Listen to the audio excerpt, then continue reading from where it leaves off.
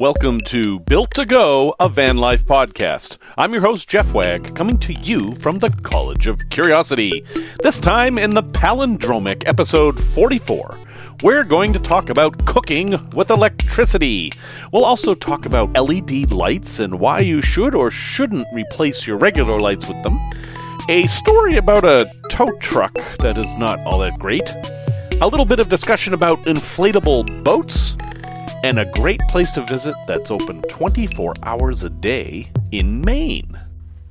Thank you. I'm thrilled to talk with you once again.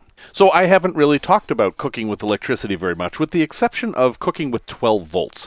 And I am kind of keeping that separate. I know I've talked a lot about all different kinds of 12-volt things, and I know I have said many times that I really don't like inverters, because using an inverter to convert your 12-volt power to household current is inherently inefficient. You're wasting at least 10% of your power when you do that. But so many people are doing it, and battery prices have come down so much that, hey, we should at least talk about it, because there are some conveniences if you have an inverter. And one of those is cooking. Now, why would you want to cook with electricity? I mean, I'm a big fan of those butane stoves, like the Gas One butane stove. They're $20. They cook great. It's just like cooking in a range at home. The gas lasts a long time. It's fairly inexpensive if you buy it in bulk from Amazon. And you can move the thing. You can take it outside. You can use it in the van. I love them. Why would I ever want to cook with electric? Well, the nice thing about cooking with electric is that you are cooking with a renewable resource, in that you can't run out of electric for very long. I mean, you can run out of battery power, sure, but you should have a way to replenish that. So let's start with the basic reality here. Cooking with electricity uses a lot of power. So you have to take into account that you're going to do something that's going to use a lot of power. And just prepare for it. You don't have to freak out about it. How much power are we talking about here? Well, if you have a 100-watt solar panel, or a different way of charging your batteries, such as you're going to drive for 5 or 6 hours every day, or you have shore power, in which case you don't really care, and you have about 100 amp hours of battery, or AGM battery. If you had lithium, you would only need 50. We don't want to get into that in this episode too much, but let's say 100 amp hours of AGM battery, the quote-unquote normal cheap kind of battery that is used in vans. You do actually have enough to cook with electricity. But here's the thing. You want to cook with electricity as close to noon as possible if you're using a solar setup. Because most of the vans I've seen, and certainly in my van, the sun comes up in the morning and starts charging batteries immediately. And by noon, the batteries are pretty much topped off, because during the day, I'm not actually using a lot of power. Heck, I might not even be in the van. I'm out doing some adventure. Or if I am in the van, I'm kind of just chilling out. I'm not really doing that much. I don't have the lights on. The fridge is running. There is that. But your solar panel never stops producing power. Just because your batteries are topped up doesn't mean the panels kind of call it a day. Your charge controller may modulate the power and change to a trickle charge rather than a bulk charge. But there's still power there, and you can use that power to cook. And that's what's great about solar power. Just because you only have 100 amp hours of battery doesn't mean you don't have more power. Solar can charge up your batteries, and then if you use something with your batteries fully charged, you are going to actually only be using solar in many cases. But the reason you want to do it at noon is twofold. One, you're going to have the most solar output. But the other reason is that it gives you time to charge your batteries back up if you need them to. So if you did actually run down your batteries while you were cooking, you would need extra time during the day to charge your batteries up, because when you want your batteries to be topped up, at least this is my experience, is at night when you go to bed. That's when I really want my battery to be at its fullest, because I'm going to be using fans all night long, I'm going to be using lights, and I'm going to have my fridge running all night long without the benefit of solar. So that said, you have to have a fairly robust system in order to cook with electricity. If you have a Jackery or a little Goal Zero or something like that, you're probably going to have a hard time keeping your battery charged enough to be able to do any of the things I'm about to talk about. But you can always do the math. Every single electric device that is made and sold in the US and Europe and probably just about anywhere tells you how much power it uses right on it. It will tell you in watts. Again, watts equals amps times volts. You can do the math and see how many amp hours it's going to be. The other thing to remember is that when you're cooking with electricity, it's usually a short-term thing. I mean, how long does it take to fry an egg? Okay, so maybe your device is using a whole lot of power, but it's for 7 minutes or so. All that said, there's no reason not to be as efficient as possible. So let's talk about some very popular and good solutions for cooking in the van. Number 1, microwaves. Yes, you can have a microwave in your van. Now, of all the things I have seen people install in their vans and later remove, microwaves are the number 2 thing that I've seen people remove. The number 1 thing is, of course, a thermoelectric cooler, and people are replacing them with 12-volt compressor fridges. But that aside, microwaves, because people just tend not to use them. And it depends on you. It depends on how you're going to cook. But I've seen a lot of people take them out because they take up a lot of space that people might think is more important than the convenience of microwaving. Now, you can get a regular old microwave and cook it in the van, but you're going to want to get a lower power one. If you can find like a 700 watt or even a 600 watt microwave, that's going to be better. And yes, it's going to take longer to cook your food, but it's not going to be such a big drain on your inverter. And your inverter isn't going to have to be quite as beefy. You can get a less expensive inverter to run your microwave. Or you can do what I think is a better option, is to get a 12-volt microwave. Yes, they exist, and there's no loss of conversion with the 12-volt ones.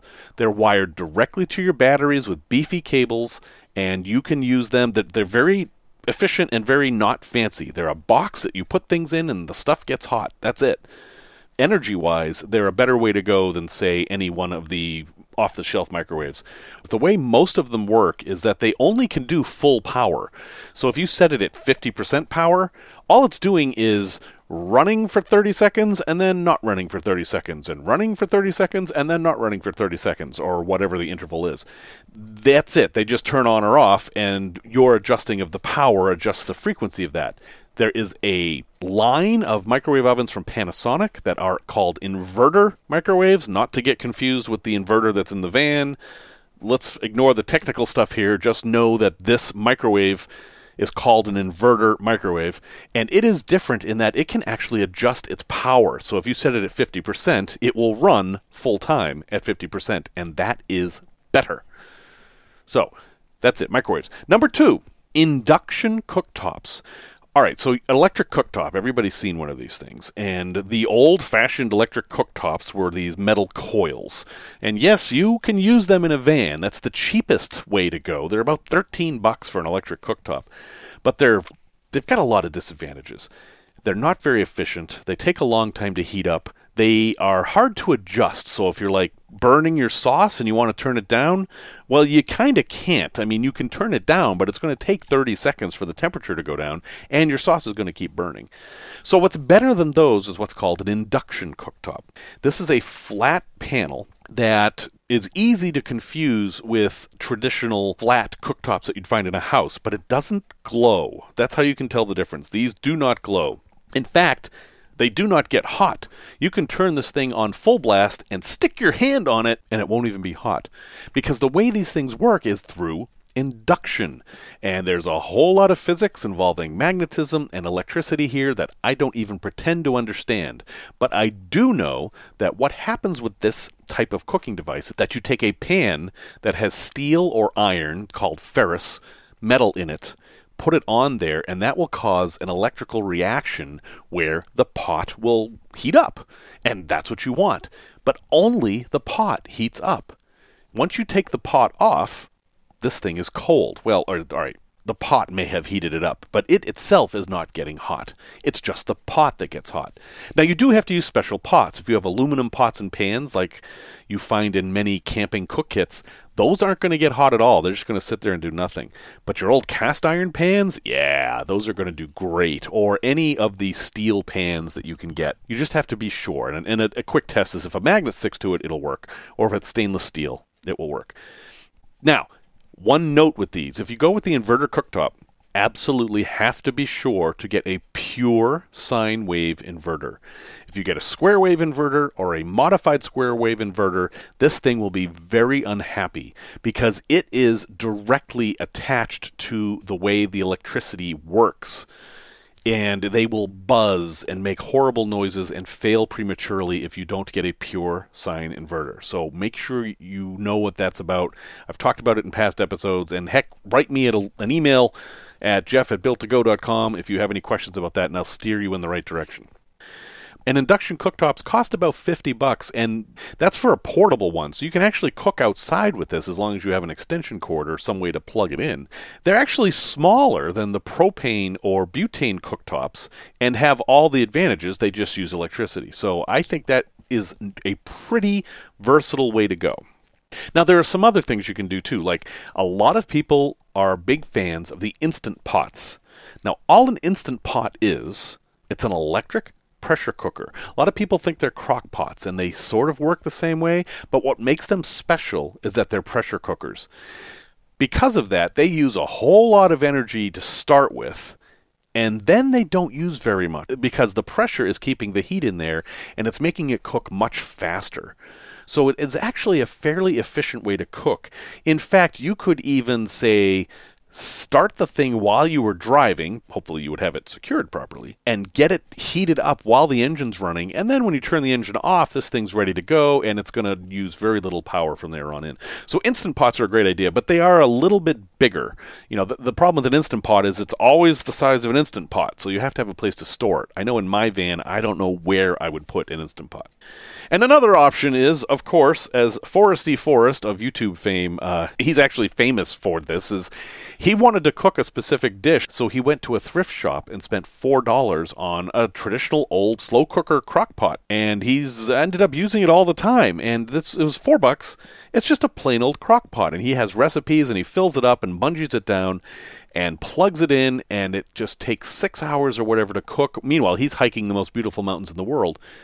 But it works for him. Now, he's got a lithium system. He's got a fairly beefy battery. So you would have to do the math and see if this would work for you. But sure, electric crock pots can work because they cook very slowly over a long time. That can work really well with a solar system, for example. But again, it's not something you want to start at 7 o'clock at night when your solar panels are not doing anything and you're just going to be sucking off your battery all that time. Now, a lot of people like air fryers. You can do that too. They do tend to use a bit more power, and they're also fairly big, so there's that option too. And then there's all sorts of electric griddles and frying pans, but I think the things that I've talked about before that are going to be better than just about any of those. And here's why. They're simply resistance heating devices. Toaster ovens are like this, electric frying pans, electric hot dog makers, even electric kettles. They're all resistance devices. That means they use a whole lot of power, and they're just not as good. In fact, we should probably talk specially about heating water. Heating water is easy to do in ways other than using electricity, and it takes a lot of electricity to heat water up. So if you have a way to heat water, and I know a lot of people like the jet boils because, while they're well named, they heat water really fast. Let's say you had an induction cooktop and then a jet boil. You could boil water and cook whatever you were cooking on the thing at the same time. That would be a really good solution. So think about having a separate way to boil water, because that might not be the most efficient use of your electric. And in my van, what I do is I have a 12-volt electric kettle that while I'm driving, I will tend to have it ready to go, and I can just heat up water anytime I want. There you go. I am actually giving a little bit of love to the inverter lifestyle here. And in my van right now, I don't actually do any electric cooking, but I can see some advantages to it, and if I get a larger van in the future, I might just give it a try. Okay, Tech Talk. LED lights. So So everybody loves LED lights. They're kind of a magical thing in that they give off a lot more light for a whole lot less energy, and they don't get hot. So they're pretty cool. In my NV200 up front, I have a number of map lights and a dome light, and then in the back of the van, there's also a dome light. And these came with the van. They're standard with the van. But they were all regular old incandescent light bulbs. So I replaced them all with LED, which didn't cost me very much. I got a big bundle of LED light bulbs that fit from, I think it was eBay actually, for like $10. And it was like, 10 or 12 light bulbs. And so I replaced those, and they work great. It's a much better quality of light, and it uses very little power. Like if I accidentally left them on all night, I am not at all worried about them killing my battery. But they don't act the same as the regular light bulbs. In the NV200, those lights are supposed to dim gradually before they shut off. So the idea is you get in the car, and then that light will dim and then go out, which is easier on your eyes. The LED lights don't do that because they're not dimmable. Automotive LED lights typically are not dimmable. So in my van, they just shut off. And I'm okay with that. I've gotten used to it, but it is something to know. The other place you have to watch out for LED lights is if you're replacing the lights in your turn signals or your brake lights, because they will act differently, and that can kind of screw up things a little bit. Let me explain. If you replace your brake lights with LED lights, they will turn on instantly. It's a different effect. You maybe have been behind a truck and seen this, that when they step on their brakes, the lights just bam, they're on full blast. It looks different. It's okay, that's fine. Where it's not okay is if you replace a turn signal, and especially if you replace only one turn signal. The reason is that car, van, truck turn signals have a sensor in them that detects resistance.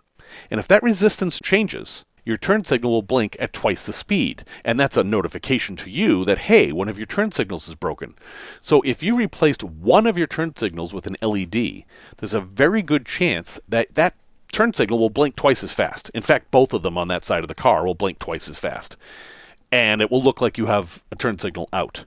And maybe you don't care. Maybe having a turn signal blink twice as fast isn't going to bother you. I don't think it's illegal or anything like that. If one of them actually was out, you wouldn't know because it is always telling you that one is out.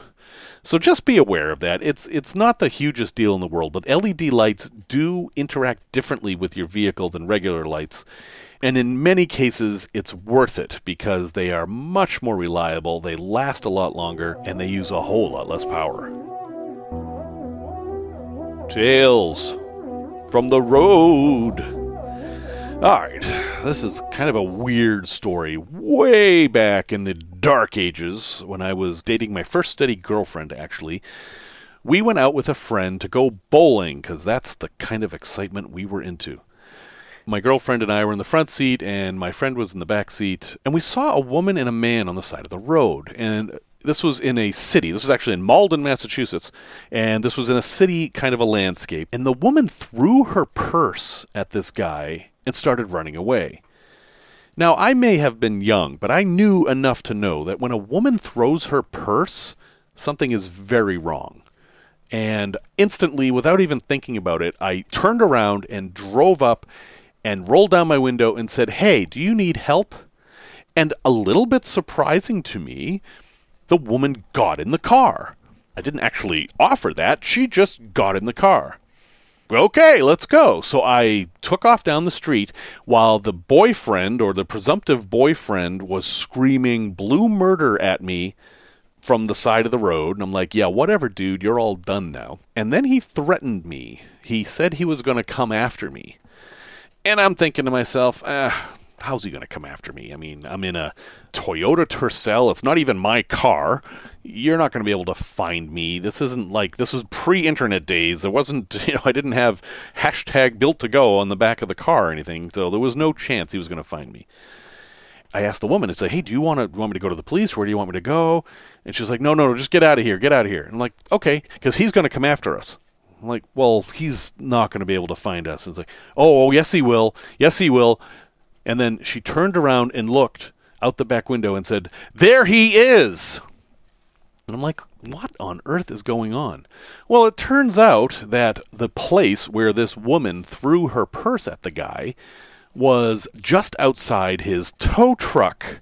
Yes, he was a tow truck driver, and they're always my favorite people.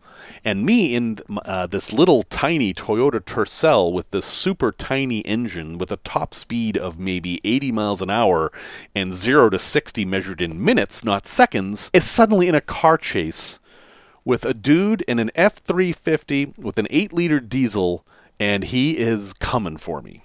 Now, the one thing I knew in this situation was that I had a better turning radius. So I am in downtown Malden, Massachusetts, basically doing loops around a median in the middle of the street, knowing that he will never be able to do it as fast as I can. And I kept doing it until I got more and more distance from him. And then when I had my moment, I took off and got enough distance from him that I knew I could make a turn and he wouldn't know where I went. And then my friend said, "Dude, you might as well just stop now. She's going to go back with him." And I'm thinking, no. I mean, no. She can tell me whatever she wants, but no, this woman was in trouble. She's in distress, and I'm going to do everything I can to help her out. And I'm trying to talk her into going to the police, and my girlfriend is too. And then she keeps talking about, no, he's going to come get us. He's going to come get us. No, we're fine. We got away from him. It's all cool. And then sure enough, she says, "Nope, I better just go back with him. Can you pull over?" So now I'm in a situation where I have to do what she asked me to do. Anything else would be kidnapping. I think it's very unwise to actually go back to somebody that you were mad enough at to throw your purse at. But that's what I did. I pulled over and let her out, and the tow truck screamed up behind my car and slammed on its brakes, and she just sauntered off and got in the passenger seat. And he stormed off past me, yelling curses out the window. And then my friend said, "See? Told ya." Now, I don't have a whole lot to make of this story. It's just something that happened. And if it happened again, I think I would do exactly the same thing. Product review. Again with Foresty Forest. It sounds like I'm obsessed with this guy. I do enjoy his videos, but he's actually teaching me interesting things as he travels northern Canada in his Chevy Uplander. And he had this little cute backpacking boat that it's a little tiny thing. It fit in your pocket. And he inflated it by the side of the river, and then he got in it and paddled across, and I thought, wow, how cool would it be to have a tiny boat in your van? I mean, imagine everything you could do with it. And then I realized that I'm not Foresty Forest. I am not a super fit 20-something who's maybe 5'6". I am a advanced, middle-aged, kind of overweight guy who isn't in great physical shape, and there's no way in hell that boat's ever going to hold me. So what I did was I bought a Sea Eagle 370. Now, Sea Eagle's a brand I've known for a long time. They make really super high-quality boats. And I got the 370 because it will fit both me and my wife comfortably. A 330, Sea Eagle 330, is probably better for van life if you are younger, more fit folks than we are. But for us, the 370 is good. This boat, it's not a boat. I mean, it is a boat, but it's a kayak. It's an inflatable kayak. And it blows up very quickly with a foot pump. You can have this thing completely ready to go in about 8 minutes. And then when you're done, it goes into a bag that's kind of half the size of a duffel bag. It weighs a lot. It weighs about 40 pounds, and I can keep it on my roof if I'm traveling somewhere. But I really like the idea that I can travel with a boat and then open up a whole new world of possibilities of van life. Now, the Sea Eagle I recommend over other brands because it is super, super heavy duty. Yeah, you can get cheaper kayaks that are inflatable, but they're made out of a much thinner material. You're probably thinking of like a pool float and stuff, and that's what a lot of the others are made of. The Sea Eagle ones are made of something that's closer to the kind of inflatable boats like Zodiacs that are permanently inflated, that are super tough. The thing isn't bulletproof, but I can tell you that when I ran over some branches with it, I didn't worry at all about it popping. It does come with a repair kit, but I really think you'll have to do something extraordinary to pop it. All of their boats are wonderful. I think the Sea Eagle 330 and the 370 are pretty darn cool for van life, and you should check them out. I'll have a link in the show notes. This is a really high-quality boat, and you can do quite a lot with it. And while it won't replace a hard-shell kayak, a hard-shell kayak isn't going to fit under your bed either. A place to visit. Oh, I've been to this place quite a few times because I lived in New England. This is LL Bean. Now, you've heard of LL Bean, and you've probably thought it is kind of a foofy line of clothes that is kind of at odds with what many people seek out of van life, and everything they have is expensive and all that. And while that's true, I kind of like some of their stuff. But what I really like is visiting LL Bean. They have their original store in Freeport, Maine, and it's open 24 hours a day. Now, COVID may have changed that. Everything has changed with COVID. But traditionally, it's open 24 hours a day because it has been forever. Since they first opened in like 1912, they've been open 24 hours a day because back then, when they were really outfitting trappers and hikers and people like that, they didn't know when those people would show up, so they were just open 24 hours a day.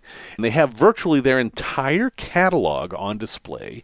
Huge fishing sections. I mean, if you've been to a Cabela's or a Bass Pro Shop, which is kind of the same thing these days, it's like that, only with the LL Bean feel. And because it's become such a destination, there's a little restaurant, and it's in the middle of the Freeport tourist area, so you can get some lobster ice cream, and you can go visit the BFI, which I'll let you figure out what that is. Anyway, for me, it's a bit of a pilgrimage, and if you're in southeastern Maine doing southeastern Maine kind of stuff, you might as well go and check out LL Bean, but I recommend you do it at like 3 in the morning. It's just kind of fun to be in this huge store that's kind of by yourself, just wandering around at 3 a.m. I don't know why I like it. I'm a weird guy, but I think you might like it too. Resource recommendation: Kelley Blue Book. So if you're my age, you know what Kelley Blue Book is. It was literally a blue book that had every vehicle in it from every year and how much it was worth, depending on how many miles it had and stuff like that. And years ago, they went online, but I'm not sure young folks actually are aware of it, so I'm going to bring it up here. If you go to kbb.com, you will be on the Kelley Blue Book site. And there's other sites that do this too. I'm just familiar with Kelley. And Kelley is a great place to figure out how much vans are worth. You can go in there and type in any year and model of van and then add what options it has. Does it have a stereo? Does it have fancy wheels? Whatever. And it will tell you 3 values for the van. It will tell you the trade-in value, which is the lowest, the private party value, that is if you were going to buy it or sell it privately without involving a dealer, and then the dealer price, which is always the highest. It just gives you kind of a baseline for what to look at and to know, if you're even in the ballpark of the right price for a van. Now, recently I've noticed they've stopped going back all that far, so if you're looking for an 85 Econoline, they may not be a great fit for you. But if you're looking for a van in the last 10 years, it's a really good resource. And also, of course, they've now added a shopping feature where if you say you're looking for a 2015 NV200, you can fill out everything you want, and then it will link you to dealers that have them and with their prices, and you can see if this is a good price or a bad price. I don't care so much about that part because a lot of services do that, but it's good to know to say, hey, I have a choice between a 2015 ProMaster and a 2014 Econoline, and they're the same price. Which one should I pick? And I can tell you money-wise, the ProMaster is worth a lot more money. But I only know that because I've looked at Kelley Blue Book. So, kbb.com, give it a look just to get an idea of general values of vans. Q&A. How much should you worry about weight? No, I'm not talking about your personal weight. I'm talking about the weight in your van, how much stuff you have, and how it's distributed. Well, I can't give you a straight answer to that because it depends on many things. But first thing it depends on is what kind of a van you have. My NV200 has a 1,500-pound payload, which is pretty good, and it's a small van, so it would take a whole lot for me to actually overload this thing. I am nowhere near the 1,500-pound limit. Even with all my water filled and everything, I am fine. But if you have one of the bigger vans that is lower rated, like if you have a 1500, there's a ProMaster 1500, there is a Transit 1500, there's a Sprinter 1500. If you have that, which is the lightweight version, and a high roof, then it's actually pretty easy to overload the thing. And you don't want to do that. If you overload your vehicle, not only is it not legal, it's unsafe, especially if the weight is up top. So weight is definitely something you should think about.